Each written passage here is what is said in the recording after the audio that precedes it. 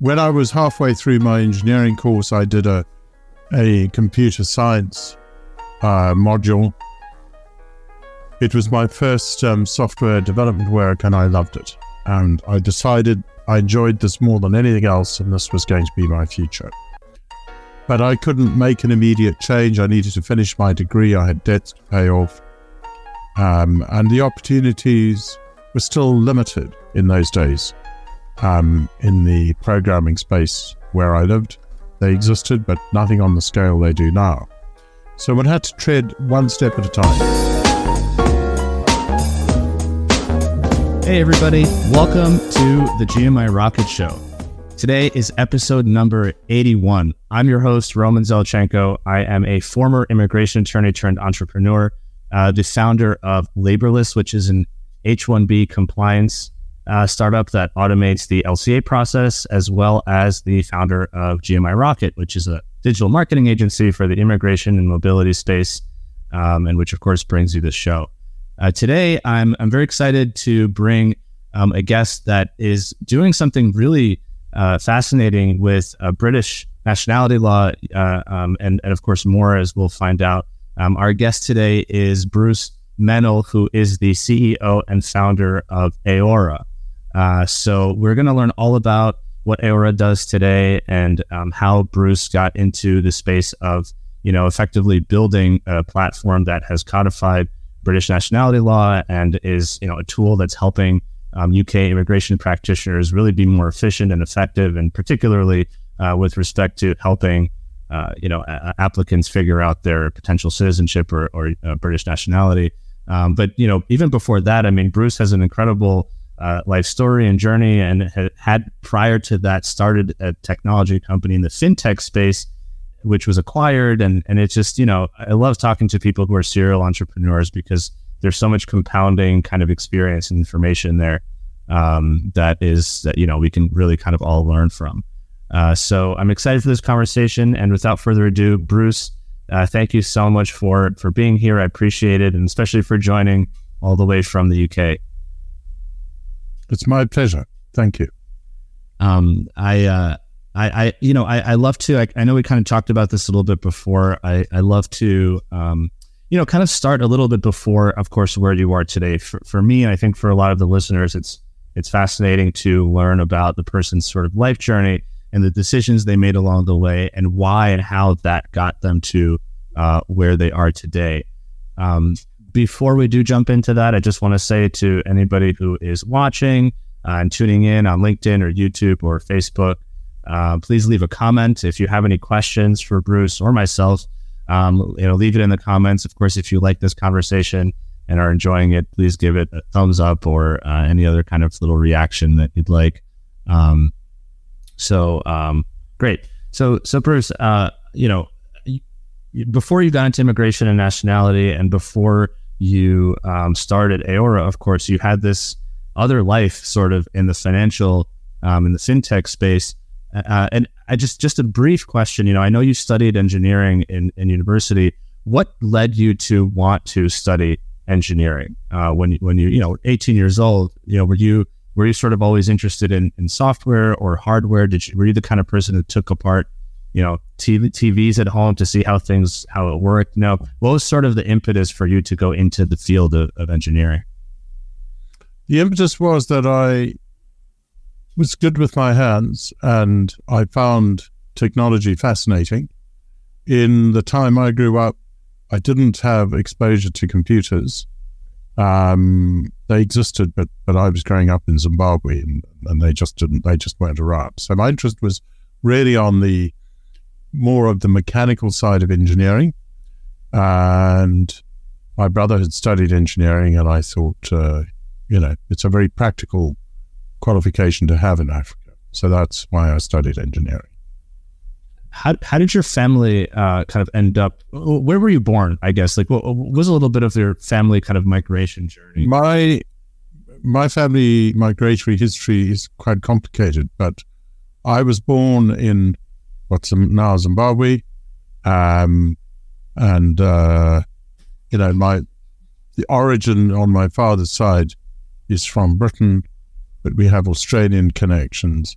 On my mother's side, it is principally South African. So, there was quite a sort of a mixture of different things. And, the question of people's legal nationality is one that used to come up time and again. So one becomes aware from an early stage, oh, that guy, he can get a certain passport, but his brother can't, that type of thing. Did you move around when you were little? No, it was very stable from that point of view. My family always lived in one home. Oh. They moved once, but it was a very minor move. Got it. That's interesting. What was it? Did you kind of, I don't know, and I've never met anybody who grew up in Zimbabwe. Was it I'm just curious, kind of, did you go to a school with like an international school or? No, I went to a local state school, which in those days, the education was still segregated, but it changed in my last 2 years of schooling. And it was during the last, I lived during the Civil War in Zimbabwe. So at school, we were, I guess, about a mile from the school was a minefield, and the town got mortared several times. So The sound of heavy gunfire is something that I did sometimes hear, mostly at night. But even occasionally in the classroom, you might hear something in the distance if the wind was blowing the right way. Wow. So a unconventional upbringing, I would say, although there are many parts of the world which sadly have this kind of thing going on. Mm-hmm. But it's amazing when I look back how pupils remained fairly focused on studying and preparation for exams and so on, despite all of this political turmoil going on.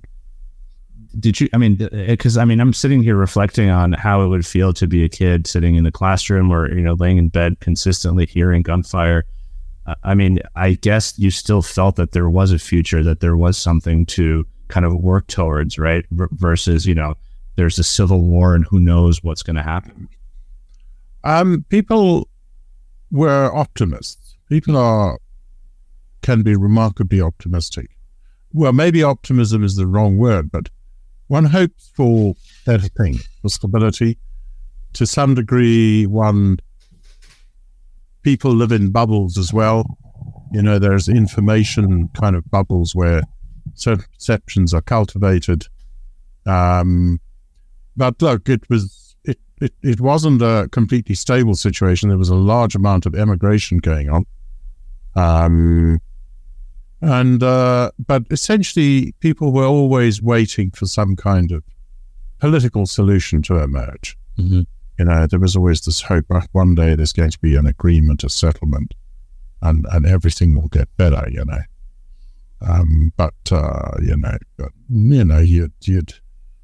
you'd hear interesting anecdotes and you'd have your hopes raised. And, I remember once a friend of my father's, who used to be our neighbor, he briefed my father on a meeting he had 2 weeks before with Henry Kissinger, who's still alive. Mm-hmm. And he said, Henry's said, you guys are going to sign a deal, and the tears came out of his eyes, and he said, this is the best deal this is the best it's ever going to be, kind of thing. Wow. That came and went, and then there was a new president with a new team, and it was a fresh set of, but it was all, this was the Cold War was still going on, and different factions were getting their kind of support from different people. Yeah. It was quite sort of chaotic at times. Really, not,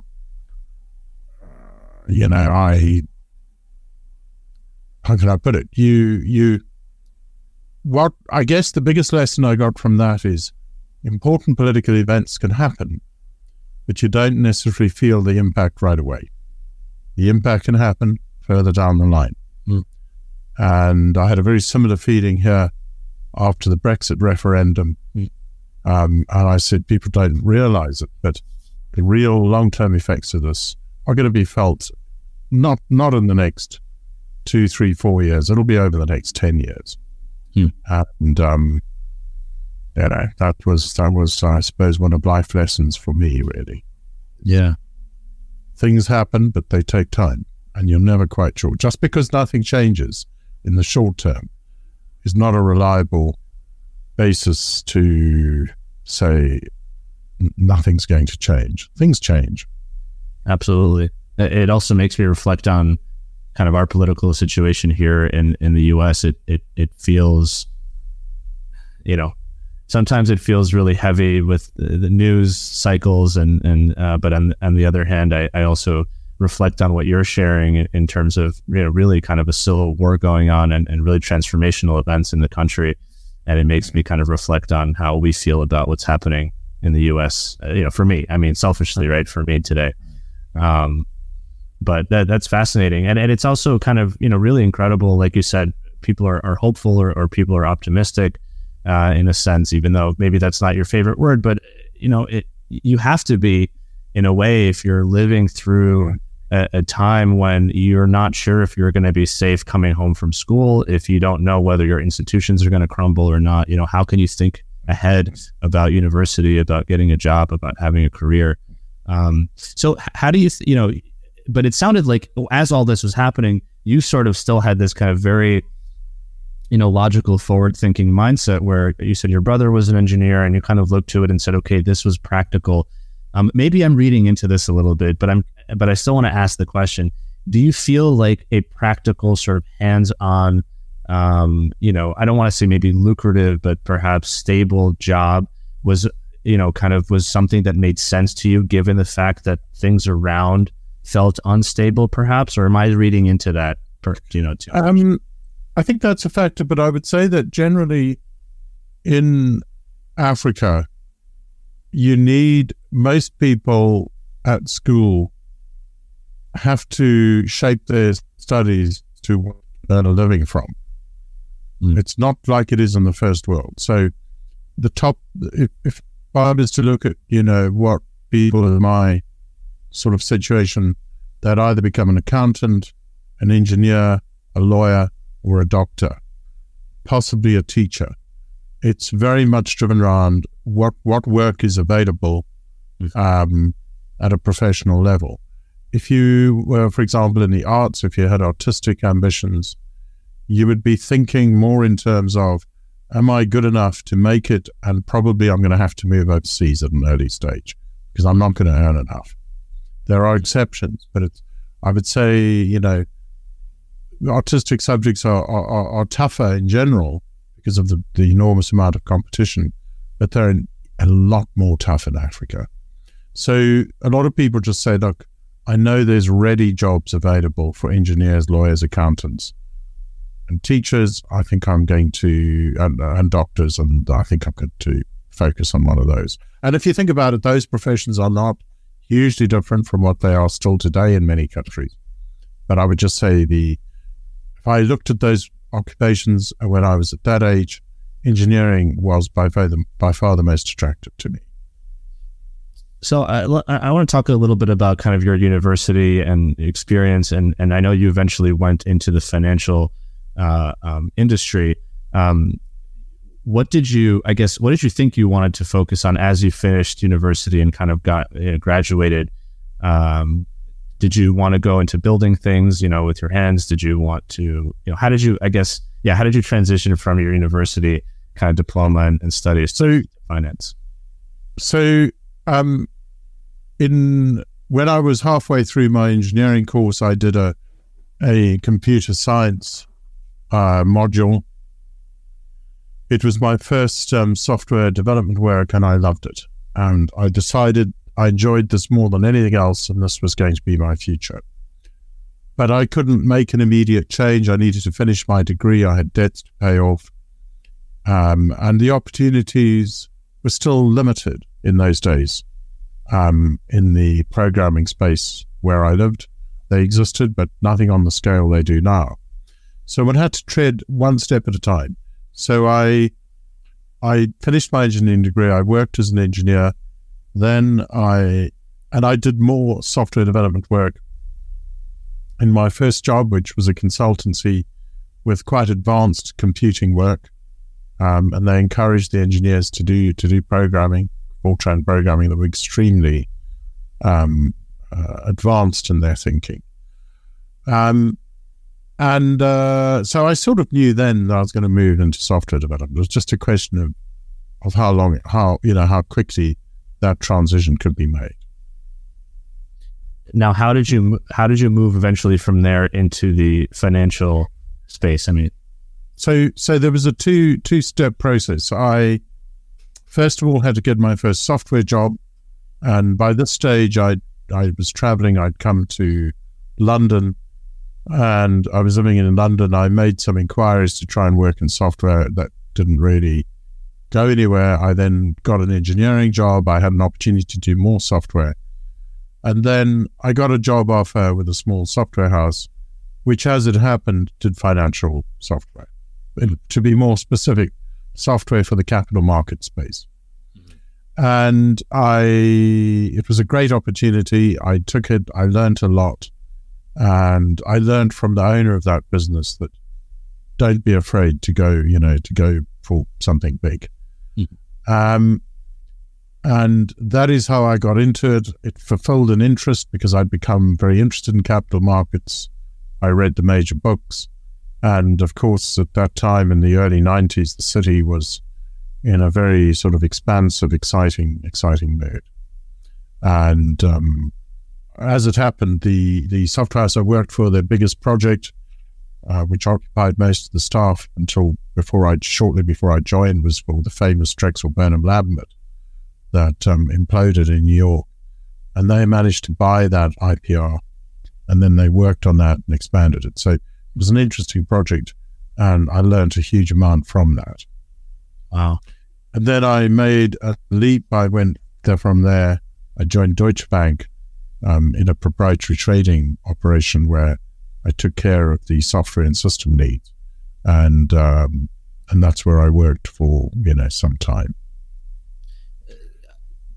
If I can ask you, I don't know, and if you can pinpoint this, but what do you think was interesting to you about fintech specifically, this sort of, intersection of the financial world and complex, trading or modeling and whatnot, and how software can enable that? So I became, I suppose, intrigued by financial instruments. Mm-hmm. I don't claim to have a phenomenal knowledge, but all the major instruments I understood and interested me. And I was in, what software has to model those instruments, has to model the operational processes, things like valuation, analytics, the trading of them, the accounting, the P&L, and so on. I found that very interesting, where tasks which would be performed by a person could be modeled in the software and turned into a process which was, had very low unit cost and could scale phenomenally. And you should remember, in the early 90s was not long after these things were done manually. So until the, mid-1980s, late 1980s, big firms like Drexel, they still had guys on the trading desks using pencil and paper to keep track of what was going on with the trading. Then they managed to, then they brought in software. There was, I think, an impetus for that was Lotus 123, which was the first spreadsheet. But then they started building purpose-designed software. And, that's where they were, I think the whole concept of, for different business areas, you write software, model the processes, and make it, as efficient and value-adding as possible. And that to me was intriguing.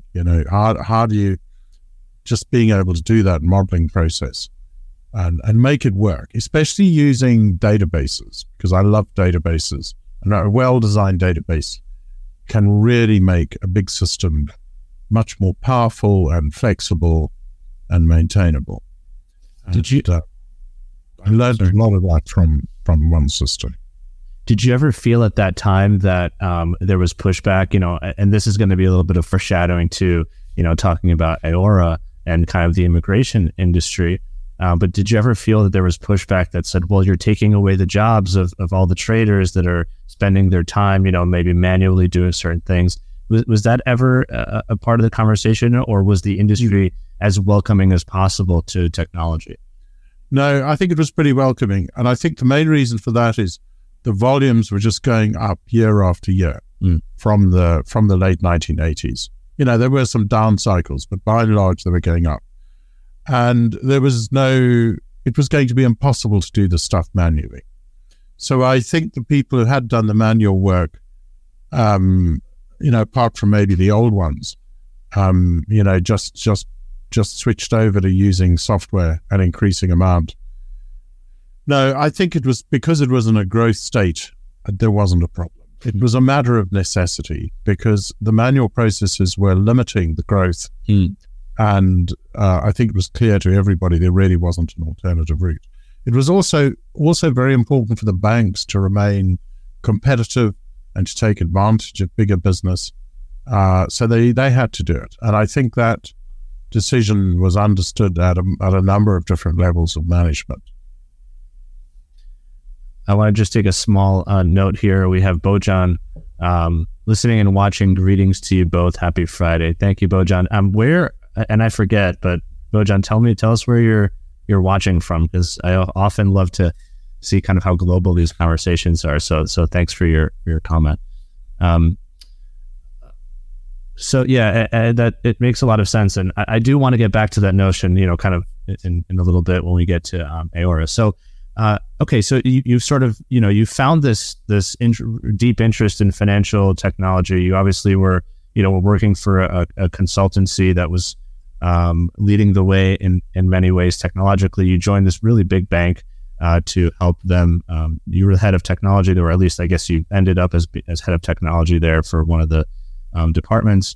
The big question here, of course, is, well, what inspired you? I mean, it sounds like your career is going on this wonderful trajectory, and you're growing and getting into bigger organizations. What made you say, I'm going to leave all of this behind and start my own company? What was that moment? It was driven by events, because the department I joined, a decision was made. This was a very long and involved political process, but the decision was made to close it down. Mm-hmm. And it took there was a sort of quite a sort of, protracted sort of political struggle that went on for a number of months, but it was clear from a certain point it was going to shut down. And I had really two choices. I could either stay at the bank and move into the IT area, or I could leave. I had discussed with someone I knew the possibility of starting a software house, because I looked at what was happening in projects in the bank, IT software projects, which very often, overran. They ran over budget, often under-delivered, and I felt that fundamentally they didn't get their database models designed properly early on. And I discussed this with a friend, and I said, I am thinking maybe of starting a software house. Would you be interested? And slightly to my surprise, he said, yeah, keep me informed. And then when this department was going to close down, they offered quite a big exit package. I thought, well, it's now or never. So, this is the moment. And so I took the package and I started my little company, Beecham Financial Technology Limited, and I worked in my flat and just started writing code, and designed a database. Of course, that's really important. But that's how it started. I was quite naive, I suppose. I didn't really think through a lot of things about how we were going to market and sell this. This was in 1999, which was also the run-up to the Y2K event, and that made many banks very skittish about buying anything. But nonetheless, we built what we called a platform, a toolkit, which was targeted at the sell side, which is like the broking side of the investment banks. As things turned out, nobody was interested in buying at that point. We did, for a time, have a potential backer or purchaser, sponsor. Sponsor's the word they use. We had a potential sponsor at Merrill Lynch, but then he suddenly left his job and we were left out without a sponsor. But I was quite lucky in that some of the people I knew in the proprietary trading department, Deutsche, had joined hedge funds, and I started making inquiries about hedge funds. And I went along to the prime broking departments of the large banks like Goldman Sachs and Morgan Stanley, and I spoke with them and I said, look, we've built a platform and we're thinking of we're going to rework it for the buy side, in other words, the asset management side. And they said, yep, there's a big gap in the hedge fund space. There's a need for a good system, a good package solution. And guided by them, we adapted what we had. Unfortunately, nearly all we had written so far worked well. We didn't have to discard anything because the sell side and the buy side are basically mirror images of each other. And we built out a package solution, which became known as Fund Manager. But getting the first customer was very difficult. That was the result of a chance meeting. And once you've got some customers, there was one interesting thing. The prime brokers said to me, we think what you're doing is going well, but we're not going to tell anybody about you. We don't want to take the risk that we tell them about you and they buy your stuff and it doesn't work, because then they'll blame us for mentioning your name. So we had to find that first customer ourselves, and a chance meeting provided that. And, after they were happy, we then started to get some leads, and the volume of leads we got grew. And then, we got some quite big customers, and everything became, at least in terms of getting leads, a lot easier. Obviously, the amount of work we had to do grew phenomenally. There's so many lessons there. As I'm sort of reflecting on my own experience as you're talking. One of the first that stood out to me was this idea that you had somebody who was, purportedly on your side at a large organization, but then they quit. And so, you sort of, you realize in that moment that, oh, wow, I can't control any of these things. It all feels like it's going right. But then if everything is concentrated on one person that is going to, it is, if you think at the time is going to make or break the situation, it's just, I can imagine a lot of entrepreneurs at that moment saying, well, we had that one chance, the person left, and might as well just close up, shop and go work somewhere else. One question that I had, and, we don't have to go too deep into this, but I'm sort of just curious, did you have anyone in your family, in your life, who was sort of entrepreneurial? And I ask that because when I was growing up, I always had a million ideas. It was almost fun, talking to my parents or something about like these wacky business ideas. Although I reflect on some of them, they weren't that bad, but it never even occurred to me that I can do something about it. It was just an idea that I could just throw out into the world and we could laugh about it for 10 seconds and move on. What gave you sort of that initial confidence when, you noticed the gap in the market, you saw that the software that was being built in-house perhaps wasn't delivering all it could. You still had to have that belief that you could not only build the thing, but create a business out of it. I guess I'm curious, you said maybe you were a little naive. Was it just thinking, oh, this will be easy? Or did you have any influences or inspiration in your life from an entrepreneurial standpoint? I think there were a number of factors, but the thing you just mentioned, if I'd known how difficult it was going to be, I probably would not have done it. Right? There is a big element of luck. Like people you meet, timing. Our timing turned out to be good for hedge funds because they were in a growth state from 2000 onwards. I think it was a number of factors. I think one important one is that I had worked in a software house when I first came to London, and I knew how a software house could be run. I saw how things worked. I could see the mistakes they made. I wanted to do things differently. And I realized it isn't, software development is difficult, but if you've worked in that environment, you can see ways of doing it. And you can also see how much money is wasted when big organizations try to build software internally. That's what I saw in the bank. And therefore, you kind of see, well, there's a logical argument here. We can do this stuff. We can build some very powerful software. We can build it more cheaply. And because it's good, people are hopefully going to like it and buy it. That's quite naive. It's never that simple. You do need relationships.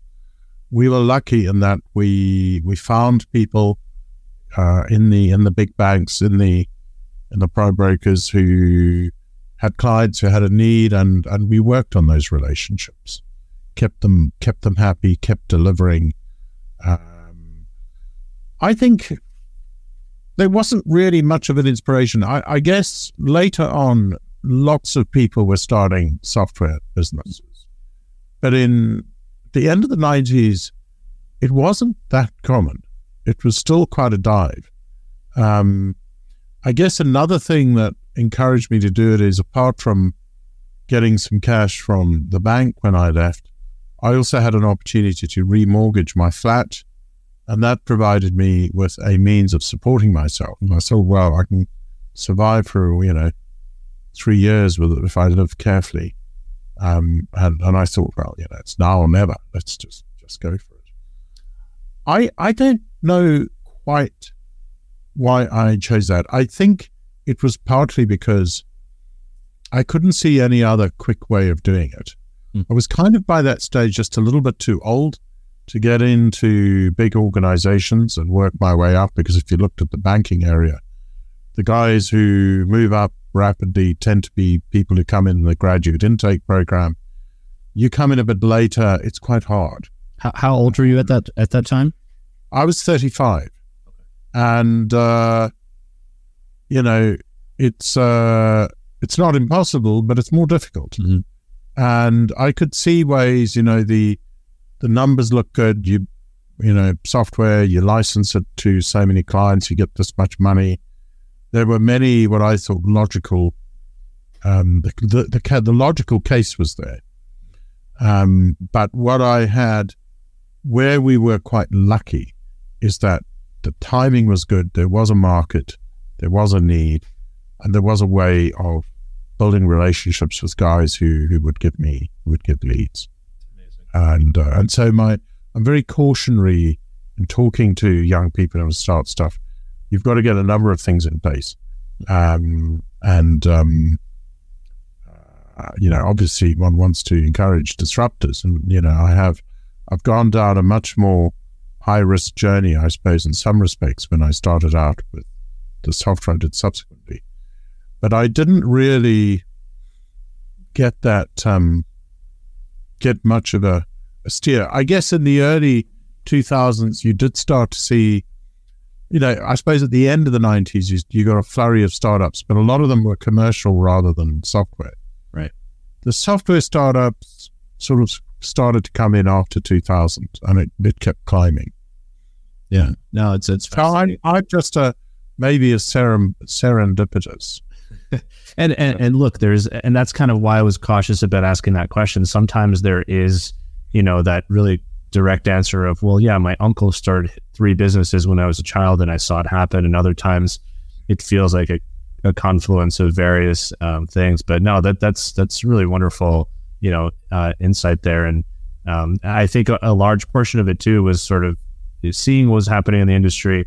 It sounds like having a little bit of financial security, right? Where, you can wait a little bit, because it obviously does take some time, but the naivete, at least for me, certainly played a huge role in thinking that it's a good idea to start a business. So I know that your business was eventually acquired, and I don't want to dive too deep into that, because I do want to get into the story of Aora. But the reason I asked this question about entrepreneurship is because when you got acquired, you worked for, and I'm blanking on the name of the company that acquired your software.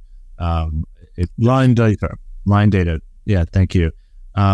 You ended up working there for some years after the acquisition. No, not really. Okay.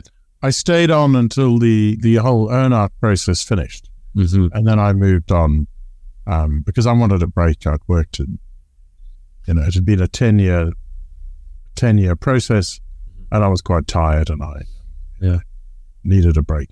So can I ask you, what did you do during that break? I did some traveling, and, I just wanted a break. I guess I had worked in the capital market space or asset management space cumulatively at that point for about 18 years. And I was very tired of it.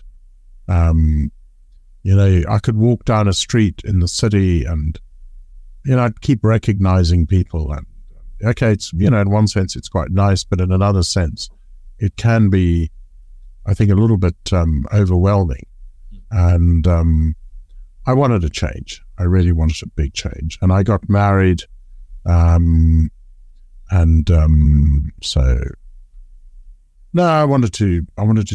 decided that whatever I was going to do needed to be outside that space and completely different. So I guess maybe that's a great segue for me to ask you, how did you sort of then get into because before you got into nationality, if I understand correctly, you kind of started to think about the legal industry a bit more broadly and how technology could disrupt that. Is that correct? Is that kind of where you're going? So I had always had, all the way through from university days, I had a kind of casual interest in the law, how the law works, and I always thought, well, hang on, the law is basically a set of rules. It's deterministic. It does, parts of it certainly lend themselves to being modeled in some form of system.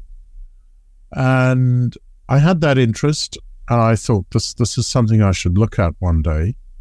I also developed I had some interest in nationality because as a sort of a side hobby, I used to help get people British and Irish citizenship when I was at, my last year at university and in my initial years of working in Cape Town. And I thought, this is interesting. And then I found a paper, a very important academic paper done in the 1980s at Imperial College, which looked at British nationality law as a case study for a computer logic program. And it said, yes, it could be done, but there'd be some major difficulties to overcome. So I thought, this is interesting. And I knew a guy whom I'd worked with, whom I thought, if there's one person in the world who's going to crack this, he might be able to do it. And so I worked. There was a point at which he was looking for a new job, and I said, come and work for me. We'll start this experimental project. And so it kind of happened. There was no big plan. It was sort of a series of sort of ideas, intentions, and we drifted into that. I drifted into that, and then it was like, well, let's try these. Let's try and do this, try these experiments, let's see where we get, and so on. And at the same time, although we chose UK nationality law as the subject matter we modeled, it was at one level an enormous case study, because really I saw the platform, which is, configurable, as something with potential to other areas of law. And we studied the academic material. In the end, we decided to build our own solution. There was no big plan. It was just a sort of a series of developments. And so at this point, you and who is this person, by the way, if you can share, or That's Alan. That's Alan Millington, who is our senior developer. Amazing. he's got a first class mind and, very rigorous and insightful logic in his thought processes. And he from an early stage was also a believer that this could be done. Was Alan working somewhere full time at that time, or did you sort of? He was until shortly before. Okay. And then I heard he was looking for employment, and we had a discussion. And just and mine, I guess the way that I would imagine it is at this point, and you had obviously sold your prior company. So were you sort of just self-funding this in the beginning stages? Yes. To explore? Okay. I was self-funding it, and that's how it was done. Yeah, and that's great, right? It's so cool to, if you think about the sort of the cyclical nature of this, but how it blossoms. Your first business, you sat down and you started to build out a database. You didn't know what was going to happen, whether you were going to get clients, and you were sort of bootstrapping it, if you will, but really kind of picking yourself by the bootstraps. But of course, then you went through this whole process of building a company, growing it, selling it, and now it feels like, at least the way that I'm kind of hearing it, you had a little bit of time to explore academically explore where you were going to go, because it sounds like it didn't feel that you had necessarily a concrete end goal. It's not, it wasn't, I'm going to build a database that solves this problem I'm seeing in a better way. It was, here's an interesting kind of intellectual problem. Can we build some software around it and make it viable? It was almost more like a exploratory. It sounds like. Yes, it was. It started out very much as an exploratory exercise, and then as we codified more and more law, we continued extending the platform, building out this quite rich infrastructure, which is really what makes it possible to write rules that are relatively simple, because there is this very rich ecosystem around them. And that took time, and we would hit problems, and we'd have to stop and brainstorm and experiment to find solutions. And that's why, we've submitted patent applications for various things that we developed along the way. So yes, you see the difference, I guess, between my first company and my second. The first company, we were doing something that others had done before, but we wanted to do it better. With Aora, there really wasn't anything. People had dabbled in expert systems. There had been some expert system efforts to codify law, mostly in academia.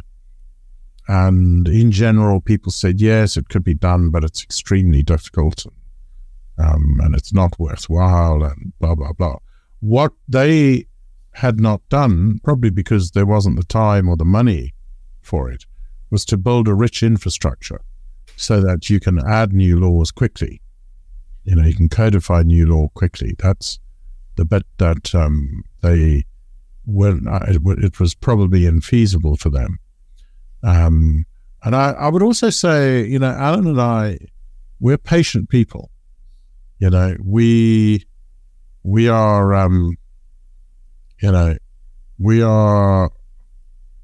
we're not marshmallow guys. We know it takes time and a lot of work and frustration and disappointment before you get something working to a standard that is going to be fit for purpose.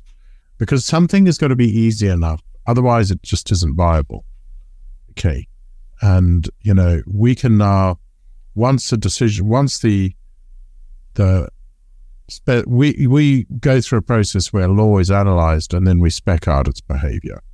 But the process of deciding what the behavior is, that's the time-consuming part. You got to study the law, you look at the case law, you look at the government guidance, and then you think, okay, I think this is how it behaves in these situations. That's the time-consuming bit. Once you've decided that, putting that into Aora is quick. So we were building the infrastructure to make it possible. As it turned out, we'd chosen British nationality law, which in hindsight was perhaps a poor choice, in as much as the volume of that law is it's gargantuan. It's just a horrifying amount of it, and not something anybody should have really chosen as a case study. When I look at other areas of law, they're much more self-contained, they're smaller, and they're simpler, because a lot of the nationality law is drafted in very weird ways and ends up being quite complicated. In the end, I guess one benefit of choosing that area of law is that it stretched the platform. So I am unafraid about any other area. I've spent some time more recently looking at other areas of law like tax law and compliance. There's just nothing there that worries me. I view it as all considerably simpler than nationality. That's great. I was talking to somebody about this yesterday. I think that one of the terms that people use on a daily basis for task management is eating the frog in the morning. You sort of start with a difficult task. And this, what you're explaining, is sort of in the grand level where you really built out the system to account for one of the most difficult areas of law. Now expansion into other areas is fairly, it sounds like fairly manageable, which is amazing from a scalability standpoint. I want to just bring in Sean left a comment and said here, I've known Bruce for 20 years, but have not heard some of these insights before. So thank you, Sean, for that comment. And of course, Bruce, thank you as well. So I think this would be a really great time for me to now ask the very simple question of, well, what is Aora for people who are listening? What does Aora do and how does it work? So I'll explain it in two stages. First of all, Aora is an acronym: Assessment, Opinion, Report, Application. And if you take a typical area of law, it could be, for example, citizenship. A client comes to, or a prospective client comes to a practitioner and says, do I qualify for the citizenship? Or do I qualify for this or that, or tax rebate or whatever? And a practitioner will then gather some facts and then work through the laws that are relevant to the objective, gather more facts, and then eventually come to a view. It may be done in stages. It might be a preliminary view. It may be a substantive view, but essentially there's an analysis of the law and a gathering of facts. And then what Aora does is it's automated that in a package solution. So to make this tangible, I will talk about what we have currently implemented, which is nationality law of the UK, and we have also done Ireland, and to a certain extent we've done other countries as well, because we had to, like Canada, up to a certain point. We haven't modeled them fully. We've done it up to a certain date. And what it does is, in Aora, you create an inquiry for a person, you identify what you're interested in. Is it the UK is unique in that it's got lots of different nationalities. We generally just say, just by default, let it evaluate you for all of them, because it'll find out it'll check you out for the most interesting one first. And so you kick off an inquiry. Aora evaluates the law, it gathers data from the user, and then it reaches an outcome. And the outcome might be yes or no. It may be the case that it's what we call an interim outcome, because the user did not have data for all the questions and had to answer unknown, and assumed values were used. Like somebody doesn't know when, for example, a grandparent was born, they might just say, well, I don't know, and their system will assume a date based on a sensible choice, based on typical factors. And then from having had the outcome, the user, if it's a positive or negative outcome, there is always a report available which the practitioner can supply to their client. It is in the form of an explanation as to what's been done, summary of the outcome, the assumptions made, and then it explains what the next steps would be. And what's interesting is I took the view that by looking at one of the most successful practitioners in the nationality space, their approach was, in their reports, even if it's negative on the citizenship side, provide some pointers to what could be done on the immigration side. So in our negative outcome report, negative for nationality, that is, the report does provide, and it's not just boilerplate text, it's highly sensitive to the situation of the person, what possible immigration alternatives are available. If the outcome is positive, then it's the report has many differences, but essentially the last part of it is a bit of a sales spiel, trying to say, well, this is what can be done. Now, typically in Britain, this would form part of what's called a client care letter. It might be separate, but it would often be incorporated. All the documents coming out of Aora are Microsoft Word format, so they can be easily incorporated or changed. And in fact, the templates are fairly flexible, so we will respond to change requests from our customers. If the outcome is positive, an additional report is available, which is the materials for an application. There are instructions on what to do in case the practitioner doesn't know. There is a pre-drafted letter of representation to the Home Office. It would either be to the Nationality Division if it's an application for a grant of citizenship, or it would be to the Passport Office if the person is already a citizen. And in either case, the letter of representation sets out the application, explains why the person qualifies.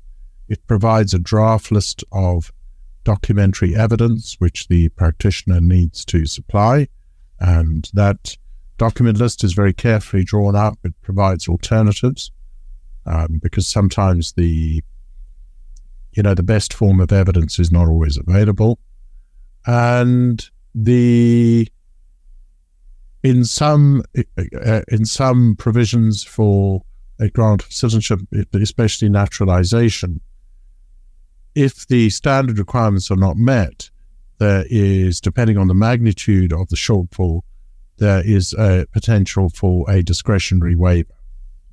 So, for example, if a person has been absent from the UK over a 5-year period in excess of the standard requirement, which is 450 days, then depending on the magnitude of the excess, there is discretion. And what we have done in our letter of representation is we have incorporated text from the guidance published by the Home Office, which is highly specific, so that the practitioner can look at that and choose what is appropriate.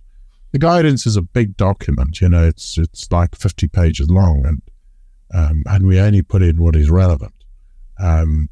So we are really the amount of, and then the final thing which we are adding is that we will pre-populate the online application forms with the data that's been gathered in the inquiry. And, the exciting part of the system is the brains of the system, which is exploring every opportunity, trying out every law to see if a person qualifies. What makes it complex for UK practitioners or people who want to go to the UK is that the avenues to citizenship are not necessarily limited. So you get somebody who might want to migrate to the UK from the US. They've got some British or Irish ancestry. It's now possible because of a new law that came into operation in June. It's possible now that that person might qualify for immediate British citizenship. And those avenues will be fully explored by Aora, so that the practitioner knows, okay, we've checked this out. There is no claim to citizenship.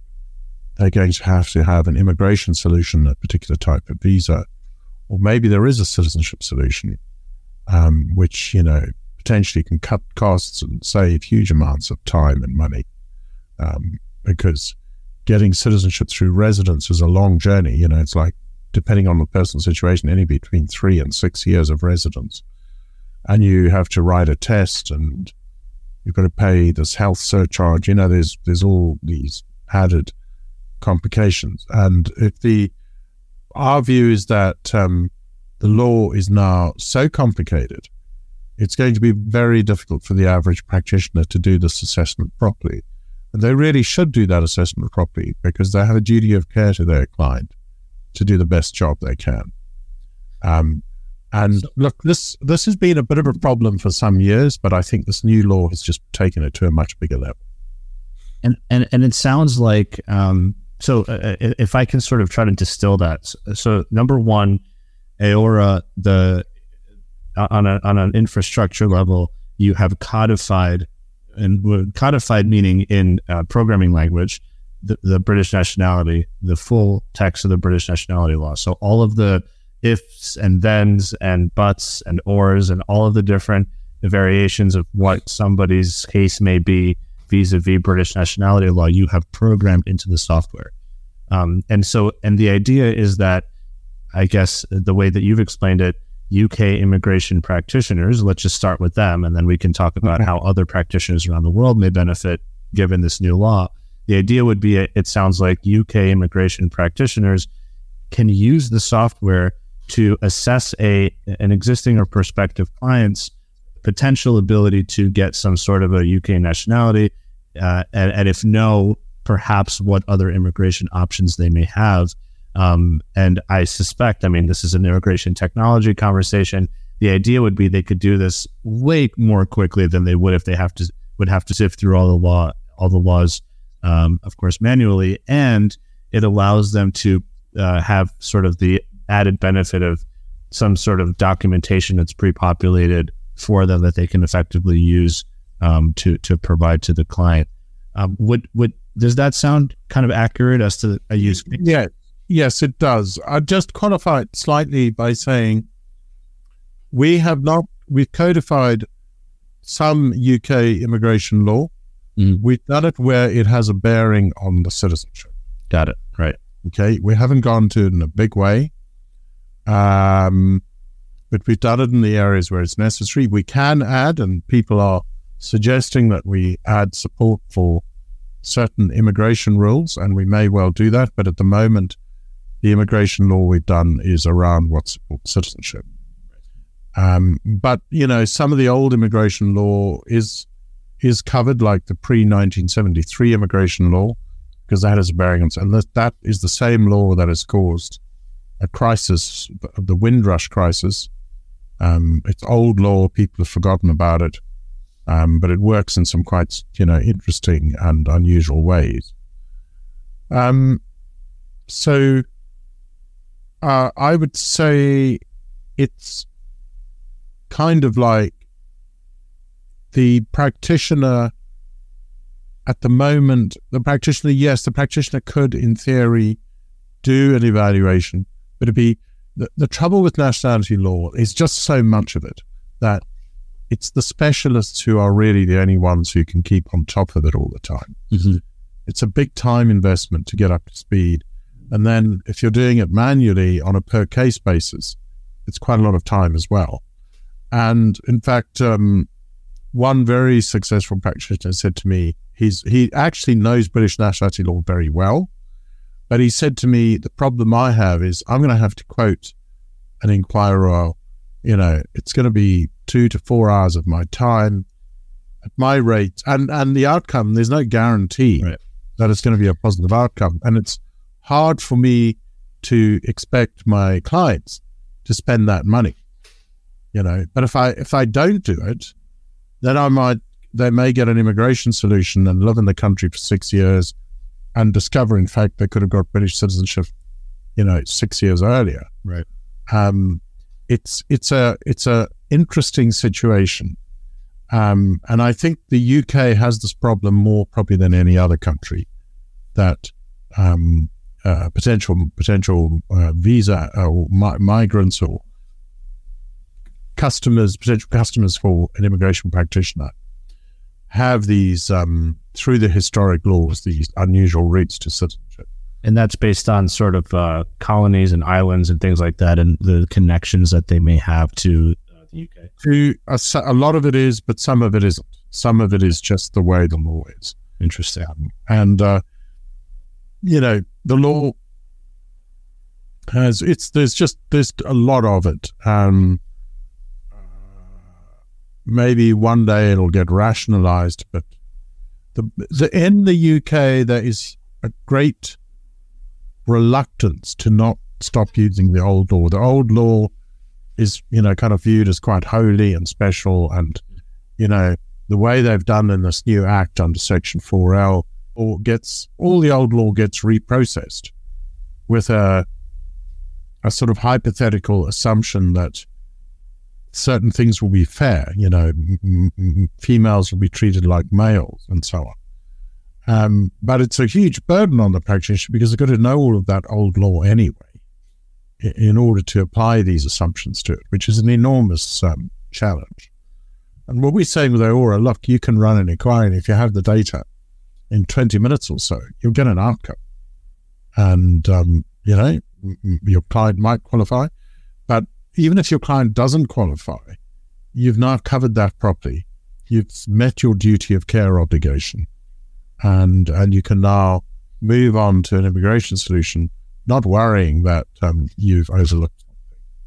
Now, would the idea be that a user, an Aora user, would be using this in the kind of, with a prospective client and sort of in the sales stage or in the very early stages of their relationship with the client? Yes. What our customers are doing at the moment is I mentioned to you earlier that the outcome, whether positive or negative, the report is always available, what we call the nationality report, which can be treated or incorporated into a client care letter. So typically, a good immigration practitioner, what they are supposed to do is if somebody approaches them, they'll have I'm talking a bit like the pre-pandemic days. They would have a phone call or there'll be some emailed information, and they'll say, look, I think it's worth us having a meeting. And they would have what is sometimes called an initial meeting or initial consultation. Mm-hmm. Some practitioners will do it for nothing. Many practitioners will charge, but they won't charge the full amount. Mm-hmm. So they'll say, okay, it can run up to an hour, but I'll only charge you for, 40 minutes. So the person coming knows it's capped. If doesn't make sense. Mm-hmm. And at that initial meeting, the practitioner would gather information, fact-finding it's called. They'll gather the information, and then by the end of the meeting, they would say to the person, based on what you've told me, I think you probably qualify for this or that, or I don't think you qualify. Or sometimes you need to go away and get more information. And then what they are supposed to do is write a letter after the meeting to that client, setting out what was looked at the meeting, the information gathered, and what their view on it is and the way forward. Practitioners are supposed to do that under the professional rules, but a lot of them are not doing it because if you put something in writing, it's got to be correct.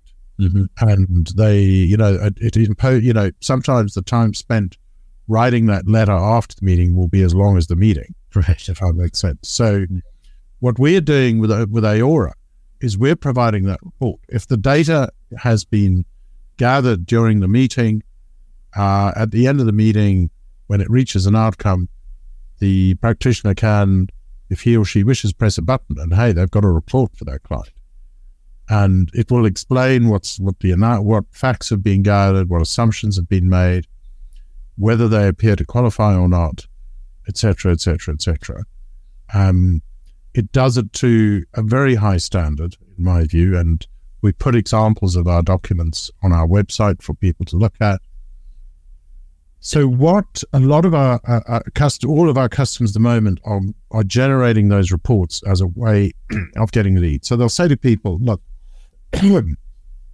you've got some connections to the UK or a former colony.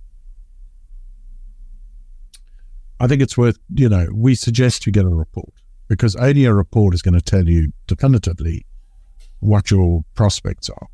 And they sell those reports. It's a huge business line for one company in the UK. They make a lot of money out of these reports. But it's a way of, it's a cost-effective way of providing people with very good value. It's cost-effective for the practitioner, and it's good value for the client. They get a report. And of course, if the report is positive, then that person can almost always, I would say, be converted into a client for the full service, where the application is prepared and submitted by the practitioner. And I kind of the one additional thing that I want to mention is, that's a very clear value proposition from my perspective to UK immigration practitioners. But you also, as far as I understood, are interested in sort of putting this on the radar of practitioners, perhaps in the US, in Canada, and other parts of the world, where there may be people who now, based on this new law that you mentioned, there may be more people eligible effectively for UK Correct. nationality. Yes, rather perversely, the British laws actually work better for countries that are completely foreign, like the US. Mm-hmm. I mean, the US used to be a set of colonies, but that's so long ago, it makes no difference. And there's been a lot of migration from the British Isles, from the UK and from Ireland. And it's, if someone's, ancestors left Ireland before December 1922, they are in the running here. And so it's very useful. There are many, obviously any country that had former connections to the UK or gets many migrants or has had many migrants in the past from the British Isles is a good candidate. Another quite interesting area we see is the Caribbean, and many people from the Caribbean have over the years migrated to the US. We think there's a big opportunity there, and practitioners in the US can tap into that. So I would say, as far as, if I may just talk about US practitioners a moment, it's going to be people with ancestry from the UK or existing colonies, or people who've been in former colonies subject to other conditions. They're all, worthy of being evaluated. Different parts of the world, there'll be different levels of opportunity. There's obviously, many other countries which have had connections either with the UK, or maybe the connections go back a long time, but there's been a lot of migration, like the Australia and New Zealand, for example. So we are including, in our approaches, we are talking, our prime focus at the moment is UK-based practitioners, but practitioners who are located abroad, we are also going to be reaching out to. We're still at an early stage. We're still trying to sort of study that market and quantify it, but we see opportunities. Yeah, and that's kind of what, why I asked the question, in part to, I guess, clarify who should be interested, right? Who, out of the people who are listening, who should be interested, clearly. So to take an example, you get these international visa firms who do a lot of business for big companies in the UK and in fact in all big economies. And instead of getting like a work visa, if somebody wants to go and work in the UK or Ireland, they should think about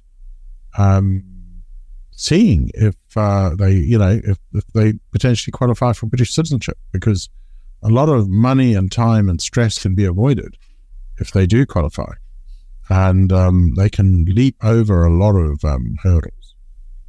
It's interesting to me. I mean, I don't know what you think about this, but as an immigration practitioner, from a policy standpoint, I then think to myself, so basically the UK with, the new expansion, and if I understood correctly, the new expansion of the law is now allowing for people with matrilineal descent as well, right? Because before that, it was only patrilineal descent that was tied to the UK. Roughly speaking, yes. For births before 1983, it was patrilineal. Got it.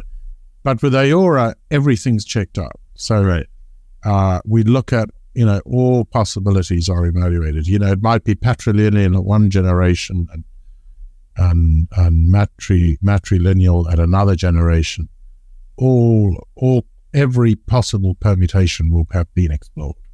So in a way, the UK may be adding a lot of citizens and new citizens in the coming years. Do you think that that's sort of, I mean, not to dive into politics necessarily, but do you feel that that's a policy that the UK is sort of pushing for? And I guess the context here is when I look at, for example, Canada has made it very publicly clear that they are looking to add hundreds of thousands of new permanent residents and Canadians over the next handful of years, to maintain population growth, to support the growing economy. Is that something that the UK is doing as well with this law, or it is unrelated?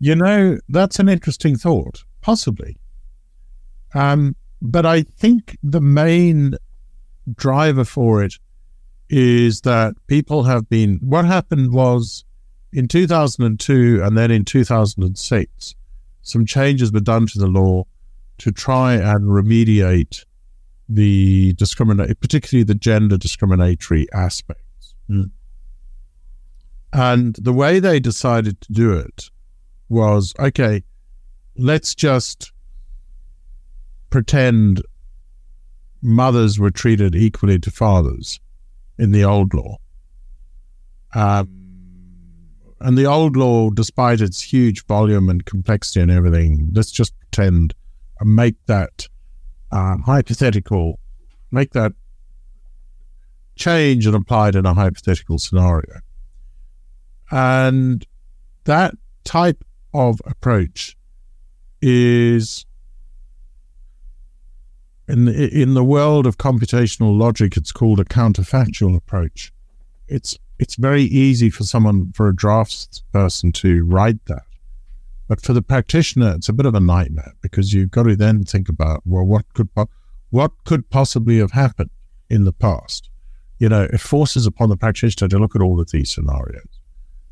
And that style of approach has stuck, and there's been a certain amount of lobbying and pressure in recent years about making the old law more amenable, equalizing. So the law that came out, the change in the original version of 4C that came out in 2002, just said if mothers were treated equally to fathers, then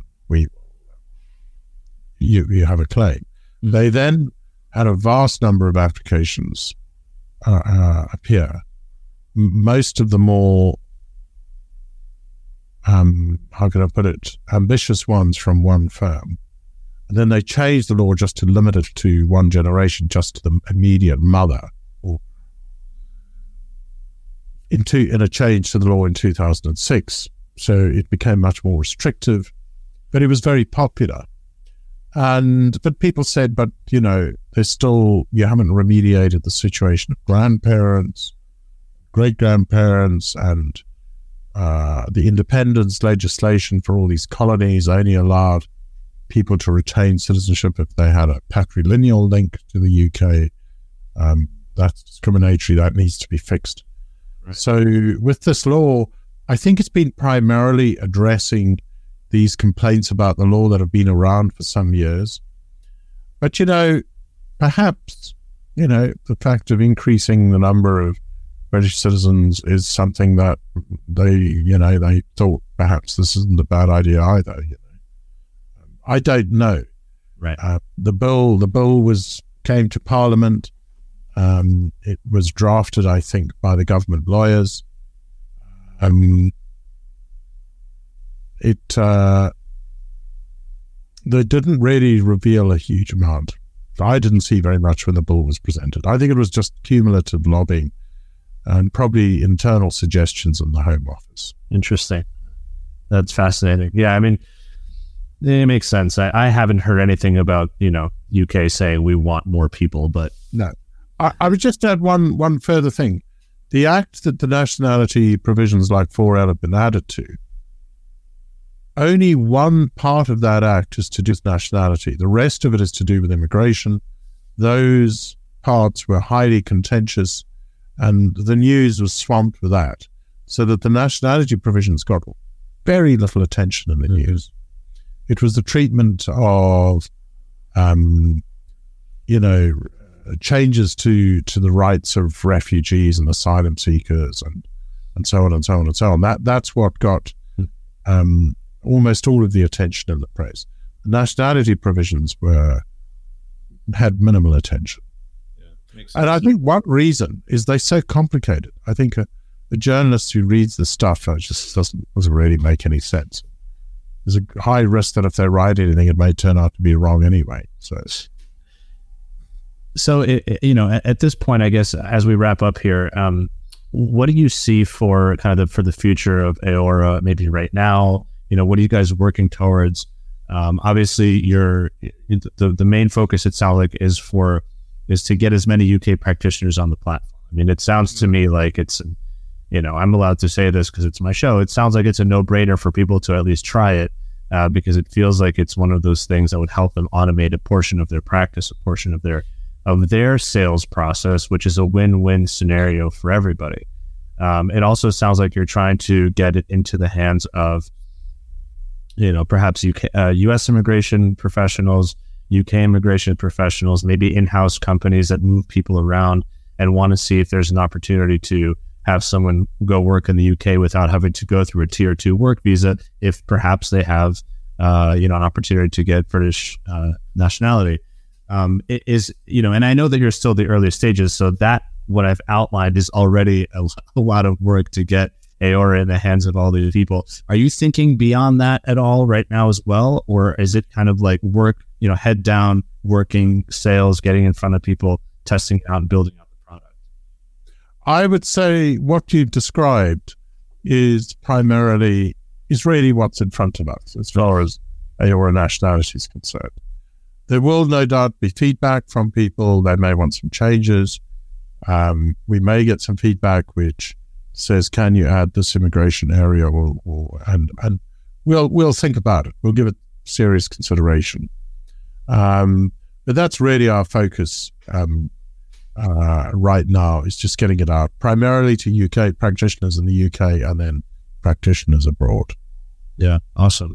And of course, people can find, so there's aoralaw.com, I think, is the main website.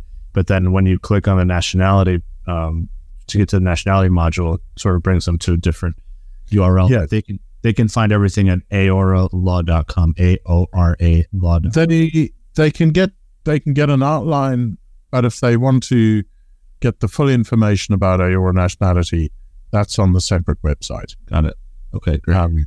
And there we provided a video. We've also provided a link to an online catalog of example documents so they can actually see. And it's very often when we do demonstrations, it's when people actually see the documents. That's very often the wow time, Yeah, because it's well written. I mean, listen, you're talking to an immigration tech guy. The fact that you can automate the intake of information, you automate the analysis, and you automate at least the drafting of a robust template. I mean, that's what technology is there for. That's fantastic. Great. So, for folks listening, definitely please check out aoralaw.com and check out the nationality determiner. Yes, that's right. Yeah. And just to make it more fun to read, we've included some prominent Americans in our example reports. Hillary and Bill Clinton and the Trump family and a few others. And it's surprising, how many of them may actually qualify? Well, Hillary qualifies, Bill doesn't. But it's a near miss. The late Ivanka Trump qualifies for British citizenship because she was married to Donald before 1983. His 2 children born before 1988 also qualify. Interesting.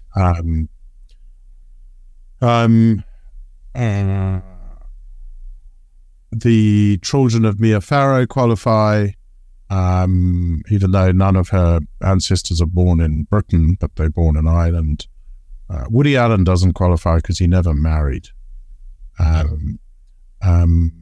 if he had, he would. And Barack Obama, unfortunately, he was a UK citizen for a time, but he lost that at the independence of Kenya. And the new act doesn't provide a remediation for him. But what I've noticed in doing this is a surprising number of people who've migrated from the Caribbean to the US. You know, it's very interesting, like the late Henry Belafonte and Colin Powell and so on. People who've had very successful careers. And depending on which island their ancestors come from, they may be in with a chance. Wow. So, you know, just to make it a bit more interesting, we put some I kind of want to just send all celebrities in. Well, I kind of want to send all of my friends, you know, anybody who might potentially have a tie and say, check this out. What if you have potential nationality? I almost wish you guys made it like, you know, just available to the public for everyone to check out to see. I mean, I imagine hundreds of thousands of people would be going in there just to see if they may qualify. That could be something fun. It could. And one thing we will do further down the line for practitioners is to expose the front end through a portal. You know, that's going to be one of our developments next year, so that their clients can they can send their clients a link, and then the fact finding can be done remotely. You know, since the pandemic, certainly in Britain and perhaps elsewhere, people have got used to using websites a lot more. They don't need to meet face to face as much. You know, and if you're doing business, especially business with the government or like an insurance company, you got to do a lot of stuff online now. And so that portal where the customer, instead of having a meeting, the practitioner says, well, look, here's a link. It's going to ask you questions. But at this stage, you know, we think we'd like the inquiries to be done by either the practitioners or people they employ, you know, who are familiar with the system, because we don't want mistakes. We have a reputation to uphold. Right. And, you know, we want to make sure the outcomes are correct. And I mean, that sounds like a great roadmap, right, to work towards, where to be able to surface that for the individual through some sort of an online widget or interface. That's great. Well, Bruce, this has been fantastic. I mean, so interesting.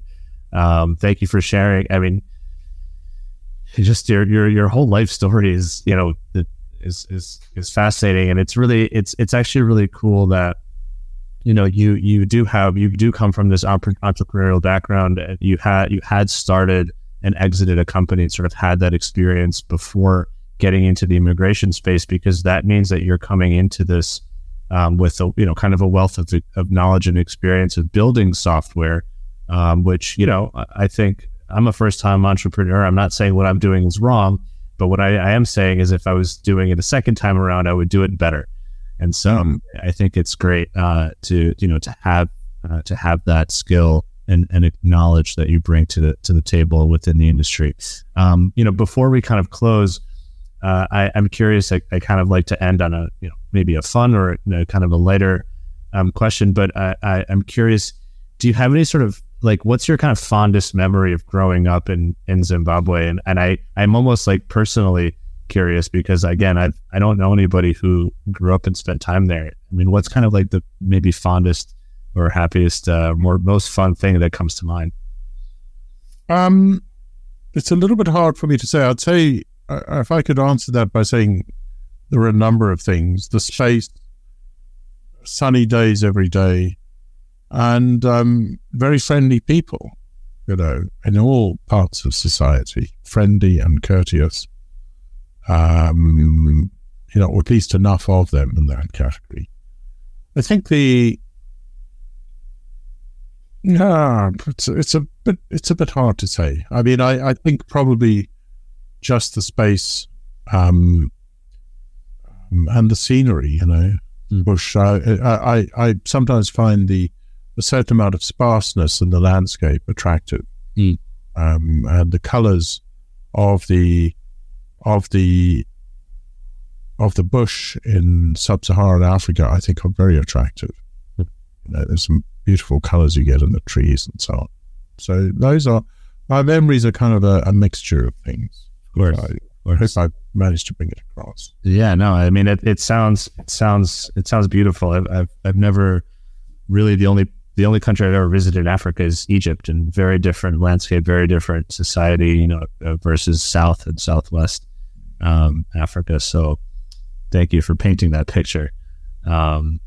So Bruce, thanks again. I mean, this was really wonderful. I encourage people to check out Aora, and of course thank you, Sean, for sharing it in the comments.